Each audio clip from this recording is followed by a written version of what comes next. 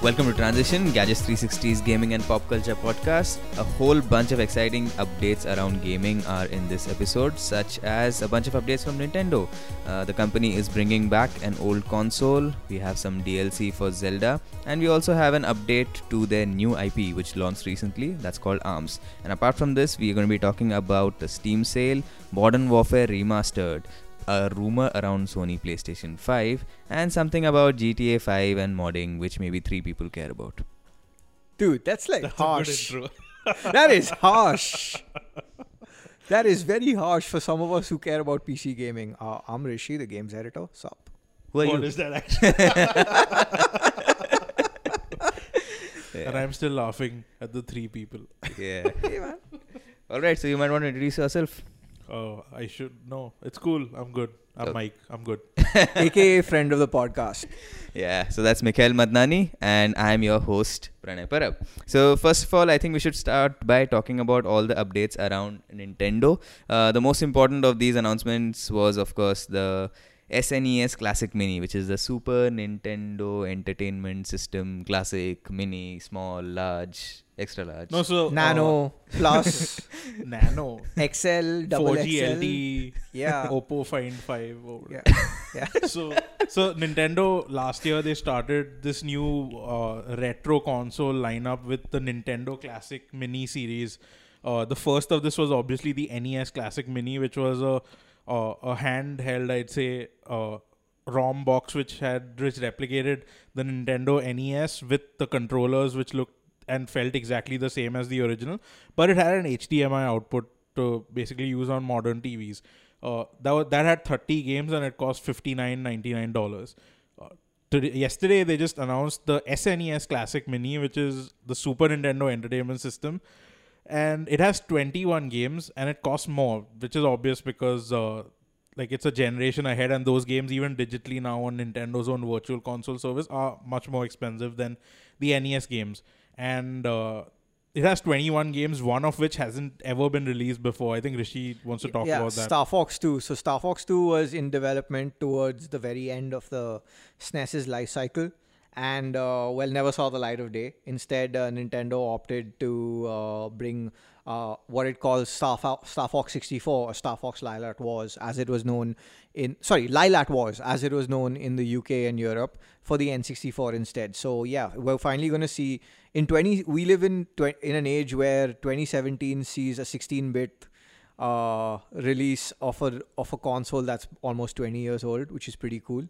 More than 20 years old, actually. I think close to 30. But anyway, fuzzy math aside, it's interesting to see Nintendo continuing the approach with bringing back its retro consoles.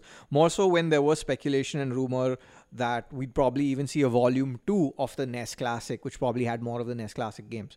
And after that, obviously, there were leaks and rumors of a SNES Mini. It showed up on a Microsoft survey for the Xbox prior to E3.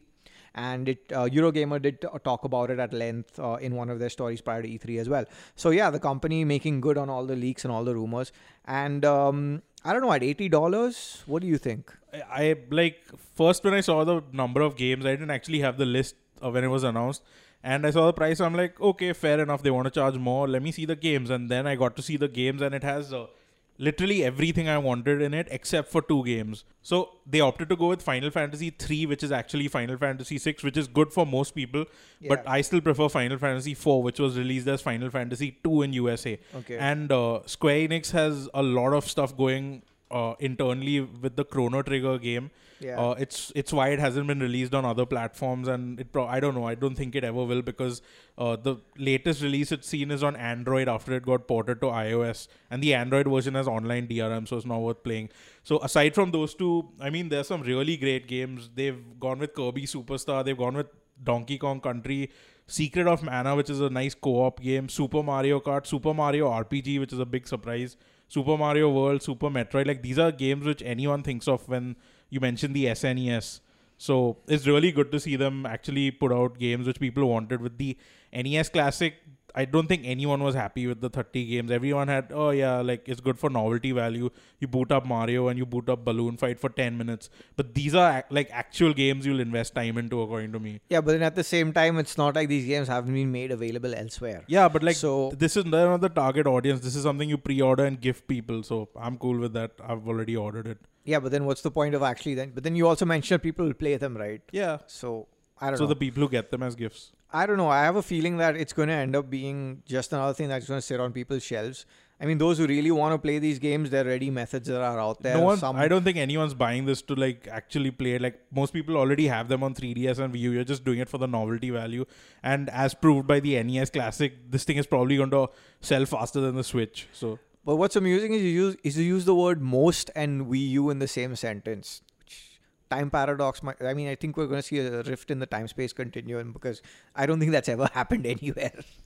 Yeah, so the stock situation for the previous one, the NES Classic, was pretty bad. it was wasn't really bad, and they've multiple times they've mentioned that they're rectifying that with this, but they also said that they're only going to continue production this year, and it's going to end in like when 2017 ends. That's it. They're not going to produce more of them, and they'll probably do the N64 Mini or something next year.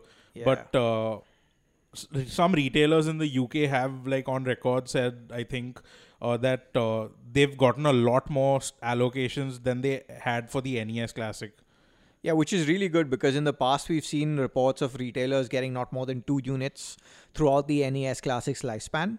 So I think it's good to see Nintendo's picked up the slack on that. I know, and also it should help with the price gouging situation because with the NES Classic, I've seen it go as high as $120, $130 US. We've seen it in stores for more than that in like Singapore. Exactly. So point is, it's quite. I mean, it reached a point where demand outweighed supply, and we saw some really mad price gouging going on, almost 3 to 4 times more than what it should be costing. So hopefully Nintendo's learned, though I wouldn't put it past them to still have supply issues because the pre-orders in the UK have already sold out. So yeah, it'll be interesting to see how this actually works out. Also, in addition to the whole stock situation which they commented on, the wires for the controllers are also almost 5. they're 5 feet versus 3 feet for the NES Classic. That was another complaint which was there for that, even though there were third-party solutions. But I don't think anyone buying this really wants the third-party stuff. You're buying it just because Nintendo. So Exactly. So it's good that they improved that also, but it still doesn't come with an adapter. So you have a USB cable and an HDMI cable, but yeah, you need an adapter to play it. Yeah, and even more amusing is that if you think about it, if this is a trajectory in which Nintendo is going, we're probably going to see an N64 Classic next year. But the one I'm really interested in is what could happen the year after that, which is the GameCube, which is to me the greatest console ever. And especially considering that's where Metroid Prime came in, that's where Paper Mario and Thousand Year Door came in, that's where we got Wind Waker. So I think that'd be really, really, really cool to see them actually do a GameCube Mini. These will all have less games though going forward because even the N64 will probably have maximum 20, maybe 15 games if they want to keep the price under like even 80 is pushing it. I don't think they'll go more than 100 for this. Because, I mean, if you think about it, the GameCube dropped back in, I think, when it was out around 04, 05. The lowest it ever went to was $100. So, yeah, anything under 100 for that console, well worth it. Okay, so I think we should move on to other things Nintendo. Yeah, so their new IP fighting brawler game ARMS got updated to version 1.1.0 yesterday. And they had some balancing changes and they had some bug fixes and all, but they added spectator mode finally and arena mode, which lets you actually watch other people play instead of just like staying, like just watching a static lobby with icons moving around. So that was a good change. They still haven't fixed the unlock system in game, which is really annoying. In fact, it's my only complaint with it right now. You have to grind way too much to be able to unlock new arms for the characters. So not happy with that. But yeah, and they also have a new character coming, I think, in July. Max Brass, I think is the name. So let's see what happens with this and if it actually becomes something like Splatoon with their updates. So yeah. So far, how has your experience been? Like the core game is amazing. What about the single player mode? Like, is there enough content in that? I'm happy with that. I just don't like the unlocking mechanism because you have to earn currency, which is really slow in game. Obviously, there are no microtransactions. And when you earn 30 or more, you can try and you unlock time to spend in an unlock mini game, which gives you a chance to get arms. What? Yeah, and this This is sounds like some nuclear grade money grabbing. It's something I'd expect from a free to play mobile game. yeah. Except So, they'd be so charging like, you suppose for you it. earn 30 currency.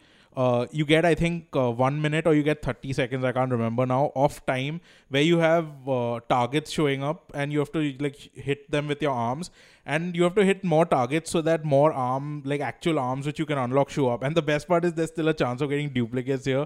And if you get a duplicate, then you get a slight minor stat boost to the other arms. So I'm really not happy with this system. But other than that, online has become much better now after this patch, because earlier, I think in about 2 hours of play, I had a few disconnects. Now there's nothing. So very happy with the online single player. Not happy with the unlocking at all. So yeah, But that's just a little weird if you think about it. it There's is. actually a It lot- is like I'm really not happy with how they've implemented this. Like it just like having and even allowing duplicates is like just a slap in the face, according to me. Yeah, So- but then, I mean, if you think about it, you already have a lot of games going in that direction. We've seen this implemented in Overwatch. We've seen this coming into Star Wars Yeah, Battlefront. see, all these games have that, but you can outright buy loot boxes and just try. Over here, you have to. It takes so long to get in-game currency, and then after that, you have to use that currency for a chance to get. So, like 30 currency will get you maximum 2 sets of arms, and there's a chance of duplicates over there as well. And then you have to unlock for different characters and also. Interesting. So, yeah, not too happy with this. So basically, if you compare it to, let's say, another Nintendo game that has something similar but on a different platform like Fire Emblem Heroes, it's like they've learned the wrong lessons from it. I think they just did this because they didn't want to. They said everything. They said all their content updates and patches and everything will be free going forward for this game, and they can't charge. So they basically did this so that people don't unlock everything quickly, and they'll be like, "Oh, what are we supposed to do now?" I think it was just for that until they can get more content into it. But other than that, the Zelda DLC is coming out this week. The first set, which has a lot of stuff. It has what's it called? The Phantom Armor. No, from, not the armor. The hard mode. yeah, the hard mode, master mode is Yeah. called. Yeah, so which is like the game is already pretty hard in the beginning, and now everyone starts out. All the enemies will be one tier above. So in the Legend of Zelda: Breath of the Wild, you have like red, blue, black, and silver. These are the enemy tiers. So everyone starts out blue instead of starting out red now across all the enemies, and they've introduced a new golden tier, which is going to be super hard. So. And they've also added flying enemies. So you have balloons floating in the sky with like planks which have enemies, and they'll be like anywhere. So it's going to be interesting. I'm definitely going to restart just to see how difficult the opening is. So aside from this master mode, there's also a thing called Trial of the Sword. I think that's what it's called. And it's a series of 43 different challenge rooms which lets you unlock the full power of the master sword. Now, whatever gameplay they've shown looks really nice. Looking forward to that. But what I'm not happy with is there's a mode called Hero's Path mode over here, which will show you your last 200 hours played in the game on the map, like as a small marker, showing you wherever you've explored and what you've missed out. So I think this should have been like a free quality of life update for everyone who has the game, and not locked behind DLC. The DLC is only $10, but yeah, it's a slippery slope. But the point is, I mean, if you think about it, for they want people to buy the expansion pass, which also Of course has, they do. if I'm not mistaken, it has a story expansion that's coming in the holiday season of this year. Yeah, and they are not selling the DLC separately, like each pack separately. The expansion pass has both DLC packs.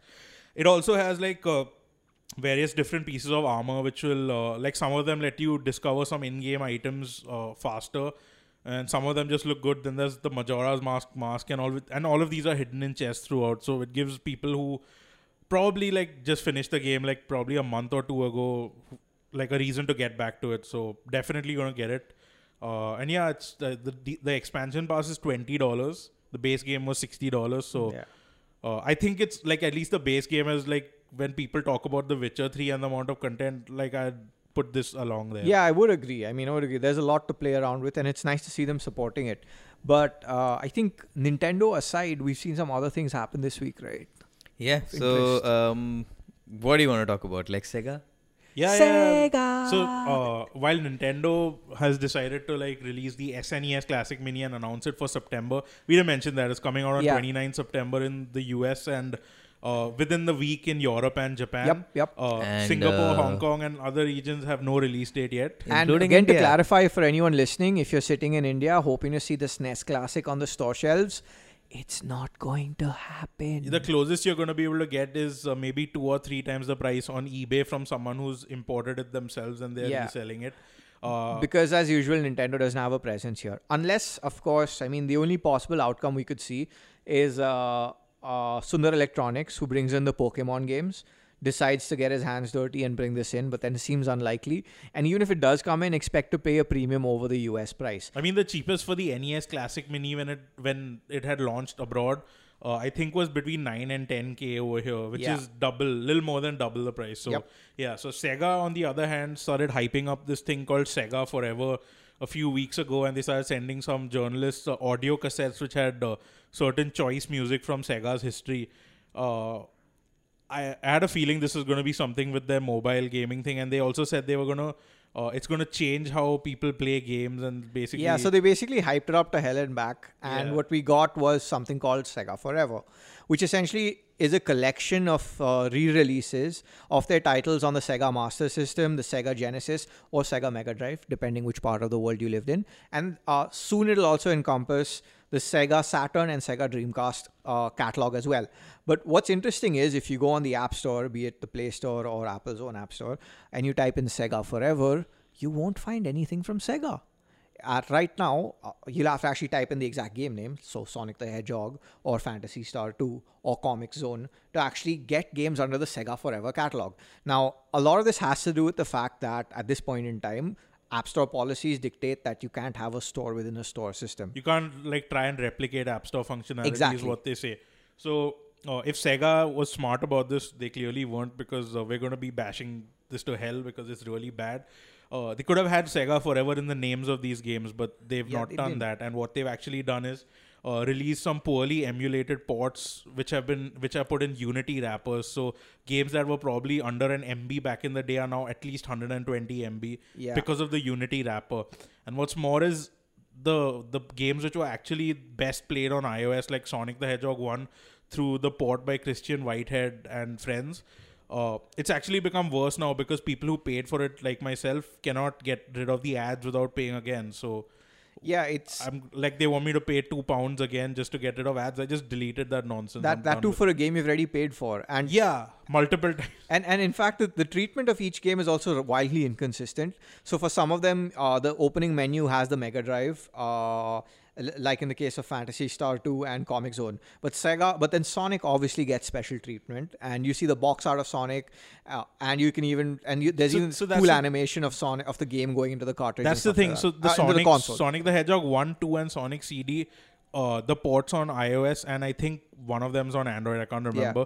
These are the best versions of the games because they were ported and they were actually recreated properly with widescreen and everything. Yeah. The others are just ROMs and Unity wrappers. So now if Sega can't manage to emulate their on older systems like games like Phantasy Star 2, there's no chance I'm going to even bother wasting bandwidth downloading when they release some Dreamcast game, because you can't emulate these older games properly. Why should you be able to do the newer ones? I think what Sega is trying to do here is gauge the interest in its heritage and see if it can monetize it. And depending on the response to these games, it'll take a call to build up Sega Forever, I guess. They said they're going to do new games every 2 or every few weeks. Yeah, but and they said this is going to be like, they're going to have a consistent flow of titles, and they've taken into the feedback. They've taken in feedback which they've gotten for the launch, and so here's some feedback, Sega. Just don't. That is all we could say at this time, because we still don't know how it'll apply to other platforms as well. We don't know how it'll apply to Steam. We don't know how It's it'll not apply to consoles. coming there. This is just on mobile. No, they've said it's going to come to Steam and other platforms too. But they already have the Sega Mega Drive Exactly. collections on Steam, which they even added Steam Workshop support to. Exactly. And also, I don't see the point. It's just a confusing mess at this stage. Basically, Sega does what Nintendo don't in the worst way possible. Yeah. You really had to have that pun, right? Better than saying arms has no legs. All right then, moving on to other things. Something called Modern Warfare Remastered is happening, isn't it? Yes. I mean, it already happened in November when Call of Duty Infinite Warfare Legacy Edition released, where you had to pay, I think it was $80 instead of the 60, or in India's case, instead of 4599, it was 6299. Yep. And you got a download code for Modern Warfare Remastered, which required you to keep the Infinite Warfare disc inside your PlayStation 4 or Xbox One. Yeah. And on Steam, you needed to pay a lot unless you managed getting it during a price error. Yep. So Modern Warfare Remastered was like a very good remaster for the campaign, at least according to everyone who played it, for Call of Duty Modern Warfare, as the name suggested. It was only available through the Infinite Warfare Legacy Edition. Yeah. And now that's changed. It's $40 as a standalone game. Apparently, Activision has said it's out on June 27. There is no India release date yet, and I think that's a very good reason, because you see, we still have a lot of the Infinite Warfare Deluxe Edition floating around in stores. And the Infinite Warfare Legacy Edition can be bought for under 2,000 rupees right now if you know where to look. And $40 usually translate. I mean, the Crash Bandicoot, the Insane Trilogy, is a $40 release, and it's going to be 2,699 in India. So this is the price which they'd probably go with for Modern Warfare Remastered. Now you're trying to sell people a standalone remaster of an old game for 2,699 when you can buy the latest Call of Duty, which has this for under 2,000. I don't think that's going to work out well. Exactly. So right now that's the thing that's happening. But and much like a lot of things with Call of Duty these days, it's going to be exclusive to the PlayStation 4 for a month before coming to PC and Xbox One. So Xbox One will probably get a retail release for this. PC obviously is not going to. You can't tell, actually. Activision have been known to surprise us where that's concerned. Okay, so we could actually see a PC physical release for this. I don't think it's going to happen, but yeah. But what's interesting is this is a remaster of an old game which can be bought for much, yes, yada, yada, yada. It does not include the map pack, which was free to owners of Xbox 3, the version on Xbox 360 back in the day. So you're paying $40 for Modern Warfare Remastered and $15 for a map pack. And the multiplayer has microtransactions with pay-to-win weapons. So yeah, good luck. So this is Activision Sega forever. Yeah. So yeah, that's basically all we have to say about Modern Warfare. Alrighty then. The Steam sale is still going on. We are recording this on June 27th. And just so happens to be the 25th episode of this podcast. So happy quarter century to us. Mike, I believe... Let's celebrate by not spending money on Steam, because some publishers are going to raise their price, or are going to drop their prices after the sale. What? Yes. Wait, what? Yes, so Paradox Interactive, which is one of the best PC-centric publishers and now expanding to console, some of their titles like Tyranny, Stellaris, Crusader Kings 2, they had a price bump in lower tier countries like India when it comes to pricing. So as you may know, Steam has really great regional pricing for India, where $60 games usually translate to either $999 or $1179, unless you're one of the bigger publishers who just decided to raise the pricing. Paradox doubled their prices of every title in India very recently. I mean, not just India, but some other regions as well, including Russia, which is probably really biting them. Yep. And during the sale, they discounted stuff to 50%, which made it back to the original price. So a lot of people were wondering what's going on. So the CEO actually commented on Paradox Plaza, saying that they are going to roll back the pricing to what it was before. And he said that they cannot do this during the sale because I think there's some rule they would be breaking. Yeah. So what they're going to do is, after the sale ends, the summer sale, which ends in a few days, they're going to roll back the pricing. So essentially, if you buy one of their titles like Stellaris right now, at 50% off, you're essentially going to be paying the full price in a few days. And what they've said is they're going to try and fix this by refunding or partially refunding people who bought it, or they're going to make a donation to some charity. Now, I don't think most people over here care about that, but I'd advise people to not buy Paradox Interactive until the pricing has come down. You'll know this in Steam discussions for the games. So, yeah. In fact, a friend of mine gifted Stellaris and Tyranny. Those are two of the only games from Paradox I don't own.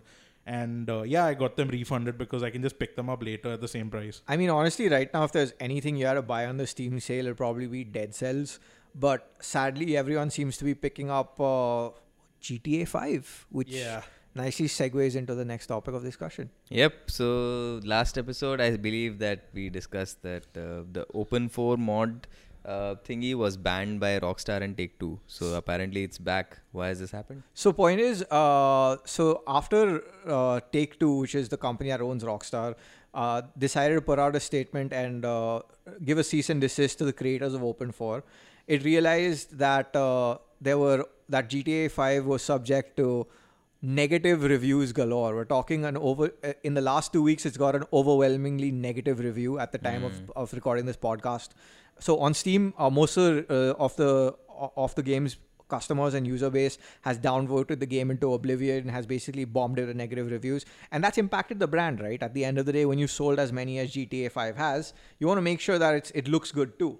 So Rockstar had to step in. Rockstar had to speak to its bosses at Take-Two. Rockstar also worked with the creators of Open4 to bring the mod back, and now everything seems to be fine and dandy.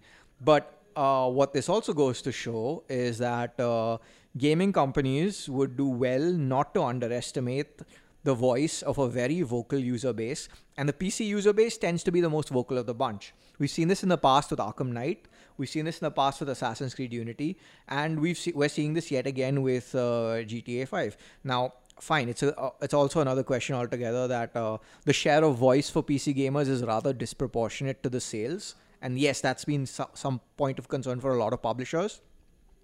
But it's still an important audience that you can't ignore. And it's good to see that there is still power to the people. Yeah, So, even if it is power to 3 people. Yep. No, but like the funny thing is, even with the overwhelmingly negative reviews on Steam, it was still the second best selling game, and still is during the Steam sale. So yeah, people, this is like that, that picture which people circulate: boycott Call of Duty Modern Warfare 2 until we get Dedicated servers. And the whole group is full of people playing Modern Warfare 2. So this is exactly that again. Yep. Yeah. All right, then moving on. I think we should talk about. I think probably we've run through our list of topics. Only thing remaining is the Sony PlayStation 5 rumor, right? Oh yeah, so yeah, it's a bunch of things. It's not just a rumor. So a couple of weeks prior to E3, Damien Thong, who is responsible, he's an analyst at Macquarie who basically correctly predicted or knew that Sony was going to do a PS4 Slim. And he's back, and he made the headlines then for saying that Sony will reveal or launch the PlayStation 5 in late 2018. Now, right after that, post E3, with every site publishing its E3 interviews, Golem.de, a German publication, put up an interview with Sean Layden, who's the boss of PlayStation US. And he said in that interview that it's probably going to be some time before we see the PlayStation 5, which basically hints at the fact that, yeah, I mean, if you're the sort who's still on the sidelines thinking of waiting instead of buying a PS4 or PS4 Pro, just go ahead and buy it anyway. And also, to add to that, I mean, prior to all of this, Sony did announce that it's sold over 60 million PS4s. It's not going to jettison that audience so soon with a new console. But what Layden did say, which I thought was really cool, I mean, it's not exactly new news, but it's really cool that he reiterated the company's stance on PS4 and PS4 Pro, wherein there won't be any game that's exclusive to the PS4 Pro. And he even reiterated that, honestly, you don't even the only difference you get with the PS4 Pro is a slightly better frame rate and resolution, but otherwise everything else will remain the same, which I think is really cool, because you don't want to be in a situation where you want to buy the PS4 Pro and it's not in stock. I mean, the PS4 is still a good solution either way. So that's one thing that came up. To be honest, I still think it's too early for Sony to even be talking about the PS5. We still have a lot of first-party games that are yet to come out. GT Sport, God of War, Detroit, hopefully Last of Us, Spider-Man, that too. And unless Last of Us becomes a cross-generation title, which I won't be surprised if it happens, I still think we got at least another year and a half left at the very least. So I wouldn't think that Sony is going to let go of that audience. And if it does, it probably will have a situation where it has in the past allowed two consoles to exist simultaneously. We saw it when the PS2 came out, where the PlayStation 1 dropped to, I think, $100. And we saw it when the PS3 came out, that the PS2 again dropped to $100. And that helped sustain the company. But the PS3 could play PS2 games, the first one, right? Yeah, the first slot could do that. Then they changed functionality in time for the European launch and allowed and had a 40 gig PS3 SKU. So point is, I don't think they're going to announce. I think it's still too early. There's still a lot of life left in this generation, despite what certain developers might say that the PS4 is holding back game dev. At the end of the day, if you look at it from a pure business standpoint, if that's where your audience is, you're going to make the necessary cuts. I think it was the developer on that EA indie title, A Way Out, who actually said that. that, PS4 is holding back game dev. Well, dude, I'm sorry that happens. It's the same thing repeating itself every generation. Back in the day, they said that the Xbox 360 and PS3 was holding back game dev. Before that, it was the PS2 and original Xbox. They're basically salty that the audience that pays for their games needs some optimization on their console, and they can't just release broken nonsense, call it early access, and then make $100 million and like just put under. What is it? Battlegrounds. Player unknown Battlegrounds. Yeah, like I guarantee you by episode 50 that game will be forgotten. Yeah, so that's the point, right? I mean, in a lot of ways, the current state of game development does favor developers to focus on Steam, to focus on platforms where you can iterate very quickly. But at the end of the day, there are some of us, or rather 60 million of us, who prefer a polished product at launch. I mean, it's good. You're gonna hit 100 million now, I think, by the end of next year, easy, across Xbox and PS4. Yeah. So yeah, like, you want that 100 million install base, or do you want to put it on Steam at like cheap, whatever? Now you have to decide where you can release it in early access and get away with this stuff. Yep. So yeah. All right, we'll see how that goes. So time for Mike's Weird Games part of the podcast. So Mike, what weird game? No, you start this time. Why? You haven't been playing any weird games? I've been playing normal games. Nothing's weird. All right. Nothing's weird, he said. Yeah, I'm not the one playing CSGO and stuff. What? All right. So Pokemon Go, it's going to be like more than a year. I mean, almost a year to the launch of that game. So I've been checking it out for all the changes that have happened in the game.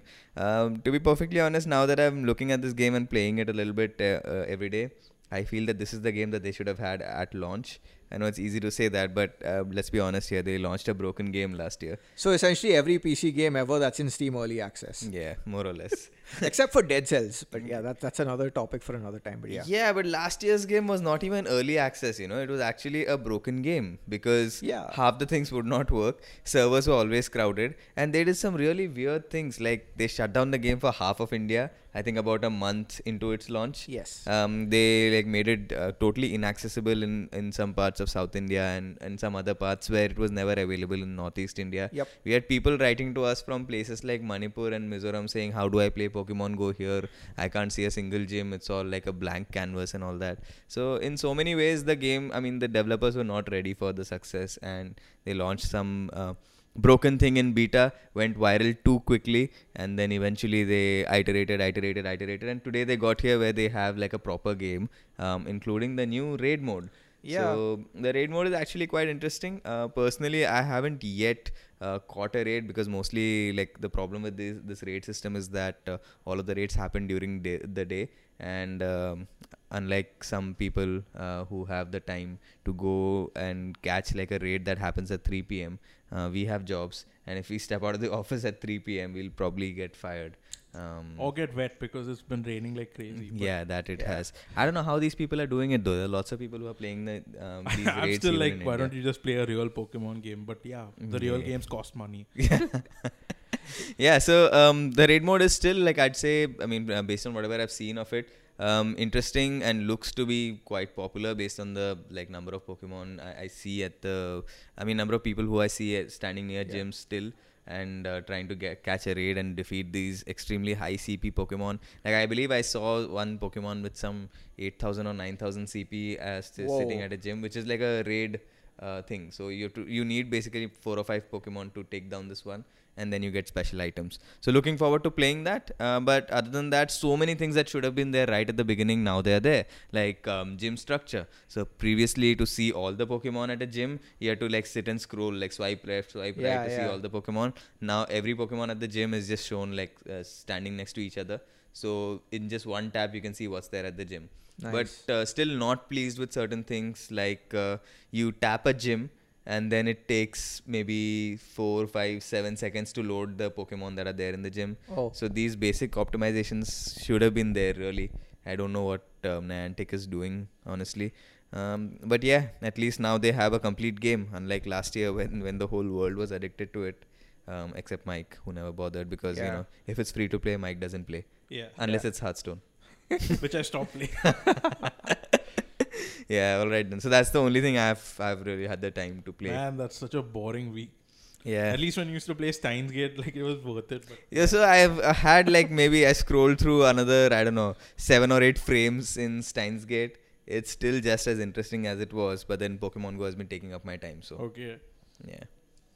So Fine. I've been playing Final Fantasy 14: A Realm Reborn, Okay. which is the MMO from the Square Enix team that worked on FF11 and worked on the garbage version of Final Fantasy 14 1.0. A Realm Reborn is basically a fixed MMO from Square Enix, which is pretty damn amazing. And I think aside from the subscription, which is paid, it's $15 for a month. It's the best Final Fantasy game right now. Way better than Final Fantasy 15, and it's positioned itself in a way where it's good even if you want to just enjoy the story as a single player game. There's enough single player content. There's not that much stuff which forces you to like party up with people. Obviously dungeons and raids, but it's very good. Teaches you the basics. A lot of fun. Like best music in gaming right now, I'd say. And yeah, enjoying it. So been playing that, and we'll get to Elder Scrolls Online in a bit. But yeah, I've been playing FF14, and also I played Binding of Isaac on everything it's available on, just to see which version is the best, and it's best on Switch. So Not Android. there's no Binding of Isaac on Android. That's what makes it the best version. Yeah. So I'd say the best version is on Switch, followed by Vita if they actually had brought in the updates. But the Vita, 3DS, and iPhone version isn't that great. It's really good on iPad, but Switch is the best. And if you want a portable one, PC depends on whether it runs fine, because the expansions have some performance issues for some people. And I wouldn't recommend playing this on basically PS4 or Xbox One. In fact, I don't even think Xbox One is getting the expansions. But yeah, Switch has the most complete version along with PC right now. So I'd say get it on Switch. A lot of fun. Still playing it. All right. So Rishi, I hear you've been playing your favorite game of all time, which is Final Fantasy 15 Chapter 13. No, so yeah, I've been playing a bunch of things. FF15 surprisingly being one of them in preparation for the Prompto expansion pack, Prompto chapter, which basically brings third-person shooting, a snow level, and a bunch of narrative. So yeah, I've been playing that. There have been some quality of life updates. They finally added off-road driving and all. But honestly, it still feels like when they're not nearly anywhere close to what they should have been at launch, but whatever, it's still Final Fantasy 15. Mixed feelings on that one. That aside, I've been revisiting Legend of Zelda in preparation for the first part of the expansion pass, and yeah, seems okay. Still bugged that there's no blacksmith in Hyrule, but whatever. So we've just been playing a bit of that. The art direction is still pretty good. The music is still solid, so yeah, that's fun. And aside from those two, we've been playing Valkyria Revolution, which is well, I don't know, man. It's just Sega's week to be hated on. That game is just bad. It's a sequel to or rather a spin-off to Valkyria Chronicles, which is one of the better games on PC and PS4 and PS3. And it honestly is nowhere close to the Valkyria Chronicles. It's as if Sega took everything you liked about Valkyria Chronicles and ran it through a cloning machine and things just went wrong. So wrong. So, but the Valkyrie looks nice. Yeah, that's like the only saving grace, man. It's just bad, and they should feel bad. And it's tragic because Sega's had a pretty decent year of AAA, man. We had Yakuza 0, we had Persona 5, we're probably going to get Yakuza Kiwami and Yakuza 6. So there's a lot to look forward to. But then this in particular is one very nasty pimple on what should be a flawless skin. But yeah, that. You did not just say that. I just did. Anyway, so yeah, one thing I forgot to mention was that I reviewed Motocross GP3. Oh, yes. Late last week. Did you enjoy the Vaseline filter on the visuals? Because I really did not. I mean, like if it had some better production, really good game. But anyway. Yeah, so that's what. Production quality is pretty average, graphics pretty average, visuals and like some of the weather effects are good. At the very least, I can say that. But other than that, yeah, pretty average looking game in every aspect. Simulation racing game. Now, motocross is something that I don't think anybody really follows in India. It's like on one of those sports channels which like nobody watches at a time when nobody's awake. So you mean when they're not showing cricket? Yeah. But people follow motorsports. Have you seen the rickshaws on the road? Or the two-wheelers. Same thing. Let's not forget. So yeah, it's basically off-road tracks, dirt tracks where you sit and race your bike on. So the thing is, if you're expecting crazy stunts like you had in Motocross Madness back in the day, not happening. This is actually a proper simulation racing game where you get to like experience the real motocross experience, which I'm not sure how many people really want. Now the problem is not that it's going after this hardcore motocross crowd. The problem is that it's kind of like unwelcoming to newbies. It's totally like has no tutorial. The tutorial is basically like a bunch of screenshots. So just read and remember, which is very, very unfriendly, I feel.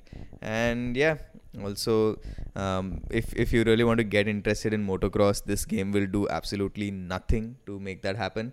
Like in fact, after playing this game, some of you might just think that okay, it's too hard. Controls are too difficult. Like there are too many things. Like you move the right stick to adjust rider weight. You tweak your suspension and all of that. You might think that it's just things I don't want to do.